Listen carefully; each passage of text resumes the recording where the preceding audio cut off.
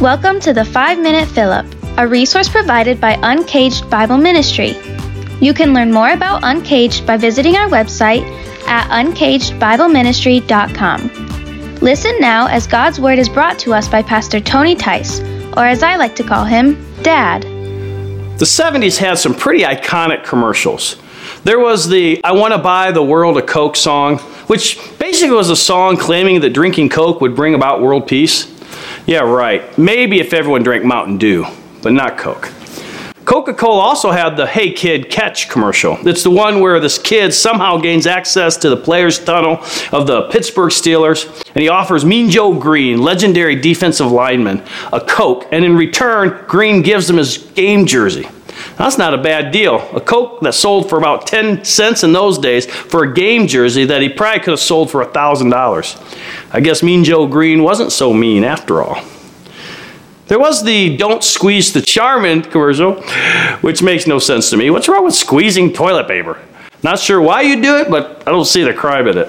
And then there was the commercial that tried to trick us kids into healthier cereal. If you're old enough, you'll remember the He Likes It, Hey Mikey commercial. Older brother makes younger brother try the cereal, even though the little kid is notorious for being a picky eater. Big shock, he likes it. It didn't trick us kids, though. We were sticking to our tricks and Fruit Loops. They tried a similar strategy with the catchy My Baloney Has a First Name jingle with a cute little kid singing it. Nice try. It's still baloney. Yuck. And then there was the American Tourister commercial. The luggage was thrown into a cage with a massive gorilla, and the whole commercial is the gorilla beating the daylights out of the luggage. And lo and behold, the luggage is somehow still in perfect condition. The point being that nothing could destroy their luggage. You know, I can still remember those commercials, but at some point they will fade away, and at some point won't be remembered anymore. But the same can't be said of the Word of God. It has and always will last the test of time. Peter ends this section in 1 Peter 1 with encouraging words about the Word of God. Let's look at verse 24 and 25 of chapter 1.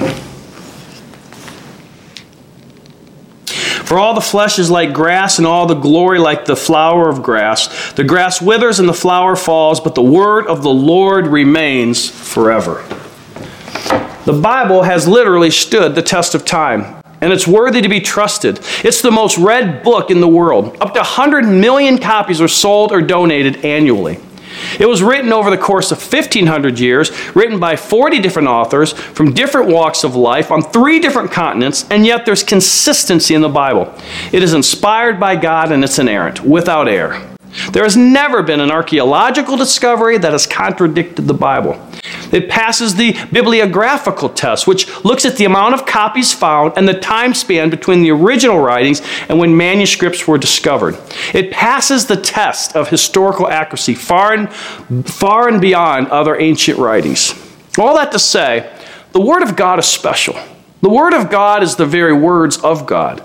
So my question is, are we treating it with honor?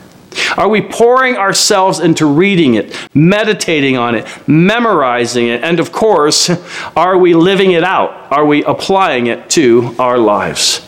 We are to honor the Word of God. And one of the best ways of honoring the Word of God is spending time in the Word of God and then doing what the Word of God says through the power of the Holy Spirit. So how about it this week? Let us honor the Word of God that will never fade. Father God, thank you so much. You've given us your word. We don't have to wonder how we should live. You tell us in your word. And it's living and it's breathing. And the Holy Spirit uses the word of God to impact our lives and to change us and to transform us more into the image of Christ. And so we thank you, Heavenly Father, for your holy and precious word. May we honor it this week. May we be in it this week. May we live it this week. In Jesus' name, for your glory, God, we pray. Amen.